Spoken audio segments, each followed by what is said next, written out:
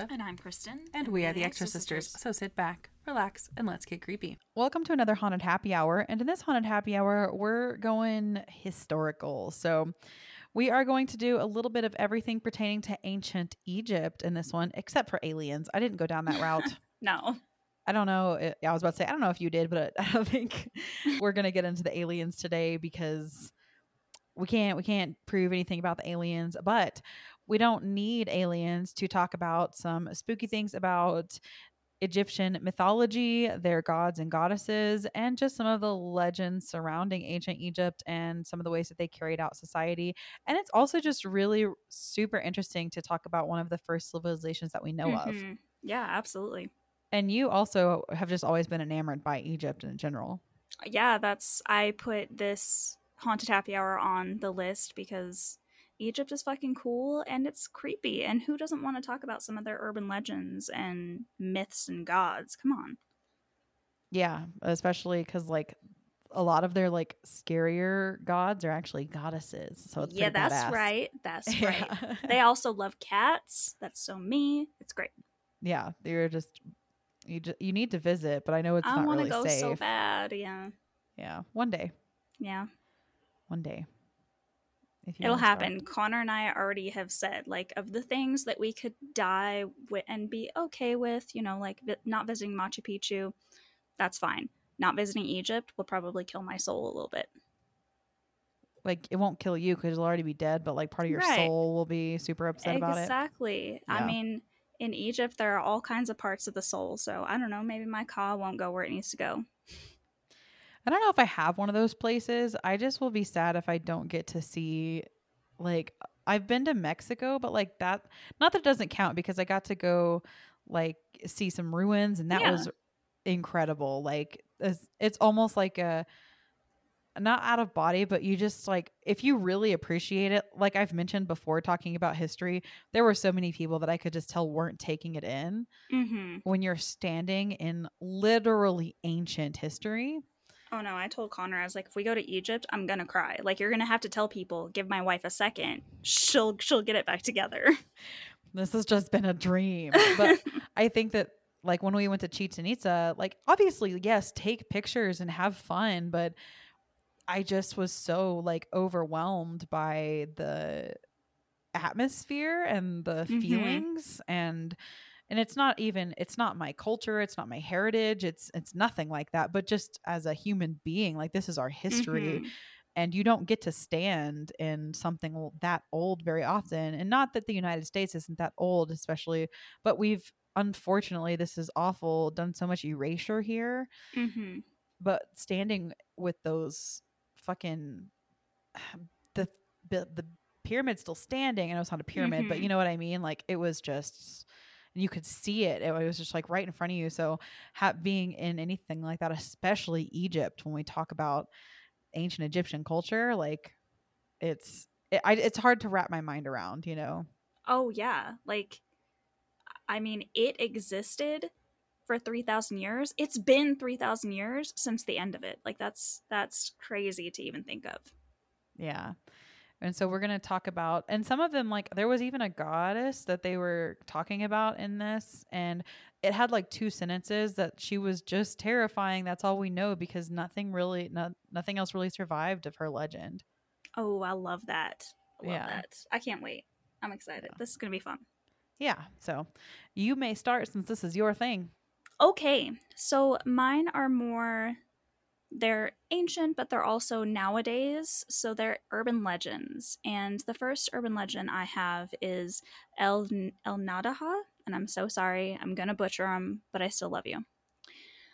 This one originated from the Egyptian countryside of the Nile Delta, where people claimed that a siren-like, beautiful, mysterious woman appears in the fields at night. El Nadaha comes out of the water cavern and waits on the shores of the river or among the bushes. She speaks a man's name, bewitching him with a chant-like call that he drops whatever he's doing and whoever he's with to follow the sound of her hypnotizing voice. The poor fellow then finds himself lured into the Nile where he inevitably drowns. It is also said that occasionally El Nadaha could fall in love with the man she's calling and takes him to the underworld and marries him. She eventually kills him and buries his bones in her cavern, though, in fear that he may escape and reveal the secrets of her world.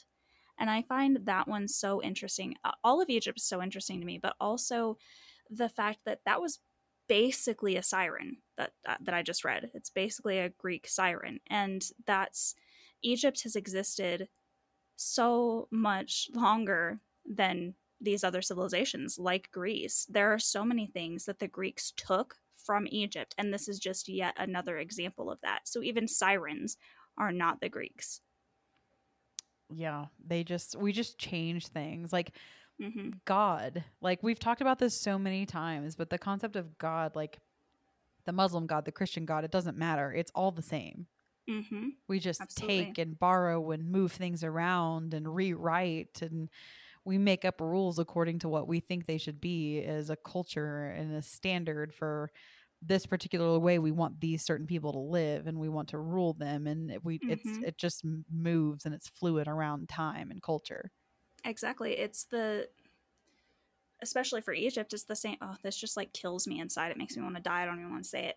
But it's just like the fact that we have all these Egyptian obelisks that still exist in the world, but they don't exist in Egypt because all these countries have taken them and just put them in their own cities. And they're actually degrading now because you can't take something that's in the desert where it's going to survive forever and put it in downtown London where there's pollution and stuff that's going to eat at that stone.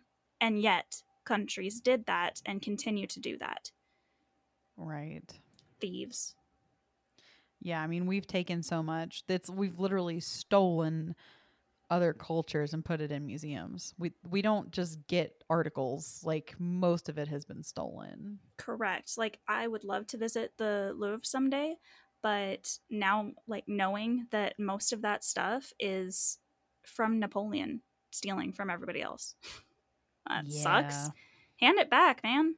Stolen, appropriated. Yeah. Yeah. It's having it all protected and in one place, but is I know that there's a benefit to it, but it's more beneficial for it to be with the culture it belongs to. Or even with the climate that it belongs to. There are so many stories. So Connor and I have recently really been getting into Egypt again, and we've been watching Great Courses Plus lecture on ancient Egypt, and it's like 48 episodes, so it's very in depth. And there are so many things that I've heard about that have been tossed off ships because they think it's cursed, like mummies that are thrown off ships and things like that. And it's like, how fucking dare you? Or that it's destroyed because it shouldn't exist. Like I said, in London where it's rainy and things like that, it should be in a arid desert climate. Stop taking this shit. Yeah, exactly. Human beings are selfish. We Yeah, want, we take. Especially white people. exactly. It existed for thousands of years and has survived that long only to be destroyed by us. That's fucking great. Good job, guys. Woo! So some of the scarier things I think like God concepts are scary in general, but some of the ones that have been created like to specifically scare people are Mm-hmm. well, I mean, God was created to scare people, Exactly. but you know what I mean. Like I get you. I get you. this one, the ancient Egyptian goddess Amit was the personification of divine retribution. Yeah. We stand a queen. She sat right beside the scales of Ma'at, ready to devour the souls of those deemed unworthy. Those unfortunate enough to fail the test would suffer the feared second death and have no chance of the blissful life of the field of reeds, instead of roaming restlessly for eternity. So, just real quick, I have more on her, but Mm-hmm. it also reminds me of Judgment Day in Christianity. Like, again, these things, Uh-huh. they just travel through time and they change and they're fluid with culture as people want to write their own versions. So, Absolutely. And I'm sorry, but what is the coolest culture that has ever existed? The Egyptians. So of course you're going to want to take shit from that. and one of the longest. Yeah. So the deceased made a confession and the number of evil things that they had ever been guilty of, and their heart was weighted against the feather of Ma'at, justice or balance. It was not necessary to be totally good, but reasonably well balanced. There were also a number of spells and amulets the deceased could use to increase their chance of success. Sounds like a video game. Right. Her name is generally translated as devourer, but could also be bone eater. And she was known as devourer of millions, leading to the suggestion that the god Amhe was one of her aspects. Some scholars have linked her with the hippopotamus goddess Tawarat because of the similarities in her appearance and the role in fighting evil. According to some traditions, she lived by the scales of justice, but other sources suggest that she lived by a lake of fire into which the souls of the guilty were thrown. According to these traditions, she did not devour the souls but protected the lake. She was generally depicted as a demon with the head of a crocodile, the torso of a wild cat, and the hindquarters of a hippopotamus. However, she would also take human form. Amet was never worshipped and was not strictly a goddess, but her image was thought to ward off evil. She was the personification of all that the ancient Egyptians feared and a reminder to live by the principles of Ma'at. Although she was referred to as a demon, she was in reality a force for order. Moreover, each person was at least given the chance to defend their life before being consigned to eternal damnation. Isn't that all women? Aren't we all looked at as evil, but we're just here for order? Joking.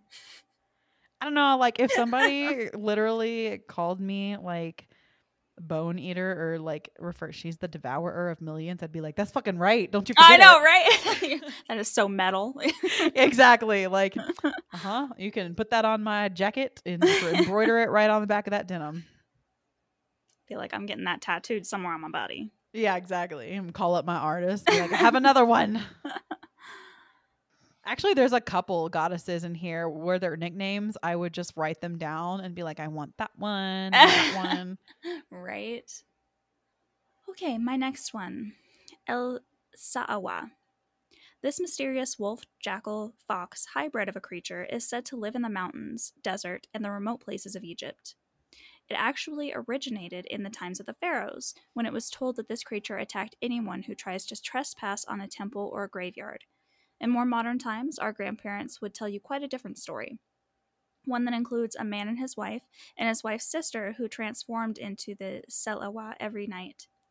The two women would go out in secret every night to dig up people from their graves and eat their remains. When the man followed them once and saw what they were, he confronted his wife the next day, and she was furious but kept him alive for the sake of their two children. Then forever disappeared along with her sister. Do you think that's ridiculous? People actually believe this creature appeared in New Cairo only a little under 2 decades ago, when there was nothing there but Nata on Road 90. So much that they wouldn't dare go to that area after sunset. That's fucking cool. Mm-hmm. I think I actually have something about specifically the sunset and the colors, which is like a great lead in to my next thing here. Ooh. And like what they specifically felt about like the color red and why they were like, sunsets, night, no thank you. I'm ready. Okay. Because that was a great segue. Thank you for the setup. I really appreciate it. You're welcome. I feel like you've mentioned Shesmu before. Does that sound familiar? No. Maybe I know this from something else then. Okay. Shesmu is the ancient Egyptian demonic god of execution, slaughter, blood, oil, wine, and perfume. I love it. But wait till you drunk and fucking people up. Wait till you hear how he gets his wine, though. Wait. Oh. It's so good. So good. Like many of the gods of ancient Egypt, Shesmu was of a complex nature. He had qualities of both light and darkness, but this was not the reason that he was known as a demon. To the Egyptians, like other African gods, demons were not necessarily evil in nature. Often they were quite helpful. Instead, the term demon was given to Shesmu because he was one of the lesser deities and due to his relation to the underworld. Shesmu was the demonic god of red wine, slaughter, and sometimes perfume or oils. The link between blood and the crimson color of wine is obvious. Shesmu was known to destroy wrongdoers, gruesomely putting their heads in wine presses to remove the blood. Oh, that's fucking awesome. He was known as the executioner of Osiris. Shesmu followed the commands of the god of the dead, and therefore sometimes given the title Slaughterer of Souls. Put that shit on my jacket too. Slaughterer of souls. He initially seems to be a fierce underworld deity, but Shesmu was quite helpful to the dead. Although he was a harsh executioner of the wicked, he was also a great protector of the virtuous. Shesmu offered red wine to those who had passed on. Other than wine, he was in charge of the earthly objects, such as embalming oils and perfumes. Among the gods, his job was to use the bodies of blood of the dead to create sustenance for other gods. Osiris was the one who ordered the use of the wicked one's blood to be turned to wine. So, you know how Jesus would turn water to wine? Fuck that. Right? His title, Lord of Blood, also all the other ones I mentioned. So I'm adding to my list, man. Who knew? He was sometimes given the title Demon of the Wine Press. On a darker note, Shesmu's affinity with the color red linked him to evil. Crimson was a feared and hated color among the Egyptians. Not only is it the universal color of blood and therefore death, but it was the color of the god of chaos, Seth. Since it was also the color of the setting sun, red was associated with the coming darkness and the reign of Apep, also known as Aphosis in Greek, the serpent demon. He appeared to have the head of a lion, fangs, and mane drenched in blood. Yeah. It is said he wore human skulls around his waist like a belt. I love that shit. Turn it on its head. We always wear like fucking gross shit from animals we'd kill. Absolutely. Yeah. He was feared as the unyielding punisher of the damned. His greatest cult was, that doesn't matter. He had worshippers, but they were mostly cult worshippers, basically. Yeah, so that was your transition into that. The whole, like, when I was reading about like what kind of like spooky things I was going to try to find from Egypt, and like the whole crushing a skull to make wine. Can somebody do a movie on that, please? Dude, there is so much cool fucking Egyptian shit that should be movies. This is ridiculous. And like tastefully too. It doesn't have to be Yeah. like appropriated. Like, come on, like from Egypt. Can we get like, let's go. You know what I mean? Dude, right. But instead we get, I think there was literally like Egyptian gods or the gods of Egypt or something recently, and it fucking sucked. It was goddamn terrible. Do something Let's better. get some Egyptian like actresses and actors. Yes. Like, we don't need to whitewash it. Let's make it legit, you know? Exactly. Plus, I mean, yeah, don't whitewash it, but at the same time, it's supposed to be gods and goddesses that have animal like pieces to them, so it doesn't even fucking matter. Well, I just mean like if we were to create feared fucking meager human beings. Yeah. El Ghul. The legend of the ghoul in the Middle East in general draws a one-eyed creature with a striking red pupil that lives on eating the flesh of human beings while they're still alive. It can morph into various forms, like an animal or a devil, or it can disappear altogether. It is said that when a ghoul is struck with a sword, it would beg for another slash to be put out of its misery. A noble knight ought to know better, though, for when a ghoul is struck with a sword once, it dies, but if it's struck again, it comes back to life and eats him. In Egyptian folklore, Omena el Gula is an ugly, evil witch that used her black magic to separate Esther Hassan from his beloved Set El Hosn Welgamal. I'm so sorry, I destroyed all of that. But she's an evil witch. But that's pretty fucking creepy. Like, if you fucking try to hit them twice, they come back and eat you. Ugh. Like, stop up. Like, that's just like that message of like, stop apologizing, you know? So, Minhit was the foreign war goddess of Nubian origin. Her name is sometimes spelled. Oh, no, we don't need to know. Her name translates into the slaughterer, the one who sacrifices, or she who massacres. I want that one too. Specifically, she who massacres. So that's going on the list. Because of her very aggressive and warrior-like character, she is sometimes known as the goddess of lions. She was less commonly known as the crown goddess. She is believed to have the form of a woman with the head of a lion. She often was seen wearing a headdress with a solar disk and Uranus mounted on it. Originally, she was a consort of the Nubian war god. who brought her to Egypt. She is believed to ride ahead of Egyptian armies and destroy great warriors of enemies by shooting fiery arrows, causing an almost assured success in wars. In this aspect, she is protector of kings, pharaohs, and their armies. So the reason I added her is because she's a fucking badass. Like, and I love that it. So I know that in Greece, there's a god of war, but in this one, it's a woman. Yeah, that's right. And like that just means something to me. I feel like it means more as a woman because, men, they'll fight, but they'll get over it. Women will fucking burn your house down and slaughter everything. I'm If it logging gets to that that away for point. later. Yeah. Yeah, and I like they literally were like the slaughterer is leading us into battle. Like she's got us, you know. Yeah. My girl. Exactly. So I have a few little facts that are kind of brutal about Egypt. So, you know, if you disrespected the sun god, they would immolate your entire being. In ancient Egypt, violent crime was fairly rare, but one of the most awful crimes you could commit was any form of offense or disrespect toward the sun god. If you vandalized or robbed a temple, committed any form of personal disrespect, or were otherwise found guilty of any offense related to the sun god, you were usually sentenced to be burned alive. This punishment was only reserved for the greatest of offenses and was usually accompanied by a ritual that sacrificed the individual to the gods. While the ancient Egyptians rarely practiced actual human sacrifices, this is one of the few exceptions. While burning alive is painful enough to begin with, it was considered the most horrific death of all by ancient Egyptians because of the ritual significance of the act. They believed strongly in preserving the physical body for life after death and believed that destroying the person's physical body completely by burning would leave them with no vessel in the afterlife. While the gods could still technically intervene to help this person, it was about as terrifying a punishment as a believer in ancient Egyptian society could imagine. Yeah, absolutely.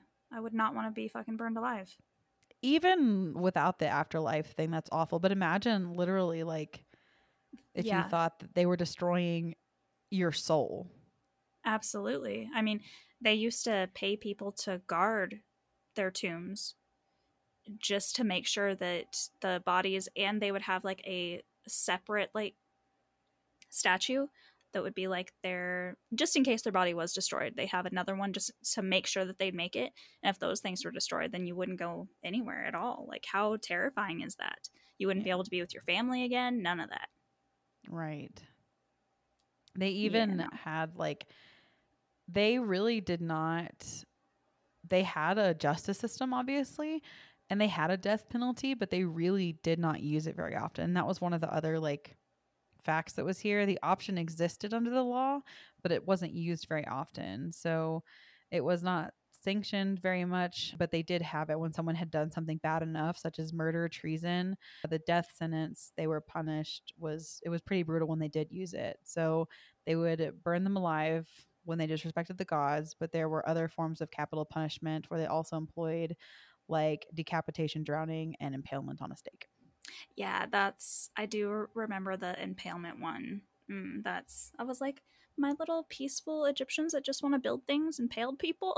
I know everybody, but yeah. Yeah, I mean, they made emphasis that like Egyptians really did not do it very often, but like really were like, "Oh, you fucked up big time." Right. Yeah, and they like I think most people have done something with impalement, but the Egyptians, I was learning, they were very much like Vlad the Impaler, where they would figure out how to get it through your body and your mouth that you were still alive. That's so fucked up. Oh, they were scientific about it. Yes. Oh God, that's Yep. awful. Okay, this one's very small. El Ashkef El Mokif. A sly and domineering monster that first appeared in the infamous 1001 Nights fables, this creature lurks in the kingdom's palace and eventually kidnaps the princess, taking her to a faraway, desolate place and trapping her in a big iron cage. Yeah. So, my last little thing here is kind of just the legends of ancient Egypt and like their curses, especially about around mummies still linger today.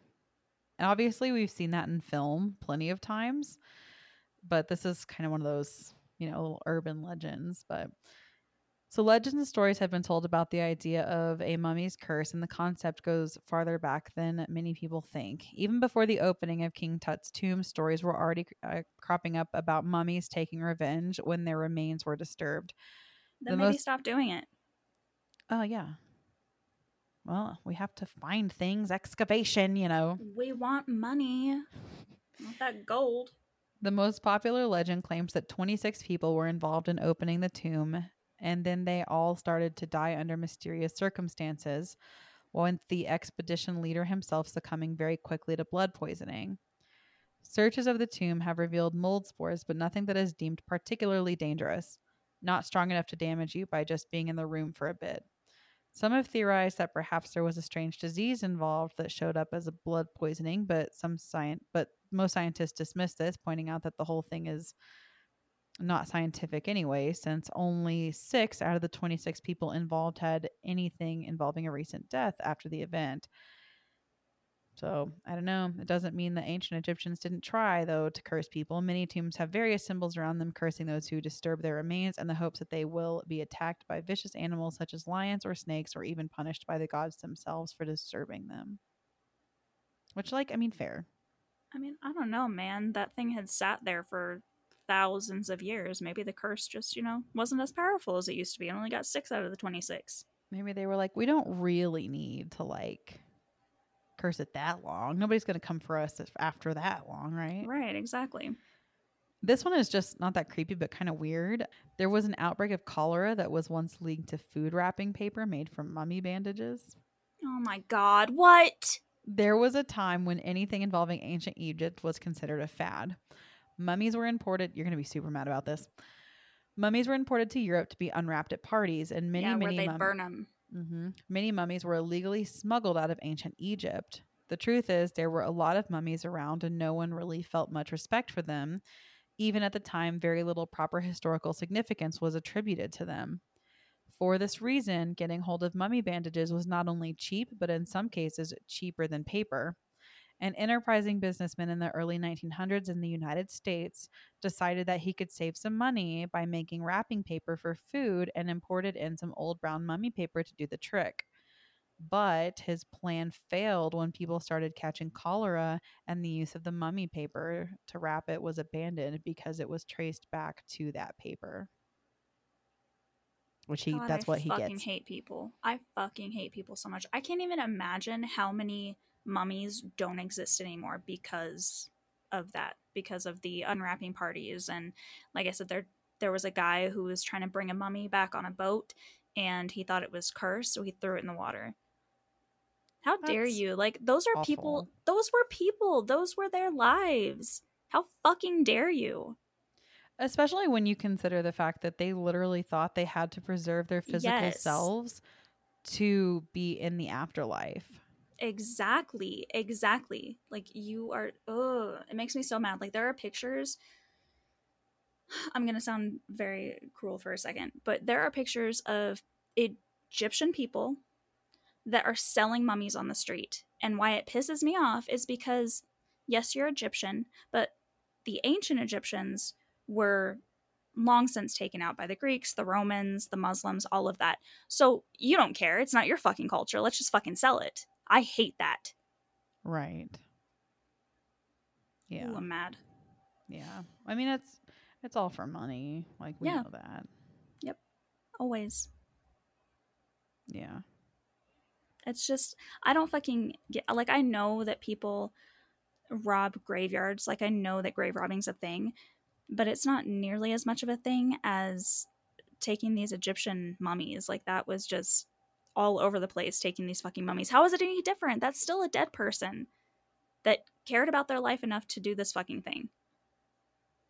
Yeah. Ugh. All right. We've destroyed so much culture. Yeah, that's a whole other fucking thing. I can't imagine how much cool fucking shit were in these tombs and were just broken or burnt or sold, and they're just gone forever on the black market. Yeah. sitting in some rich person's house. Correct. Or maybe it didn't even make it that far because the poor Egyptian farmer that wanted to, steal it for money didn't know how to take care of it, and it was destroyed en route. Like, who knows? But so fucking sad. Yeah. All right. Abu Regel Masluka Ish. Egyptian parents' favorite.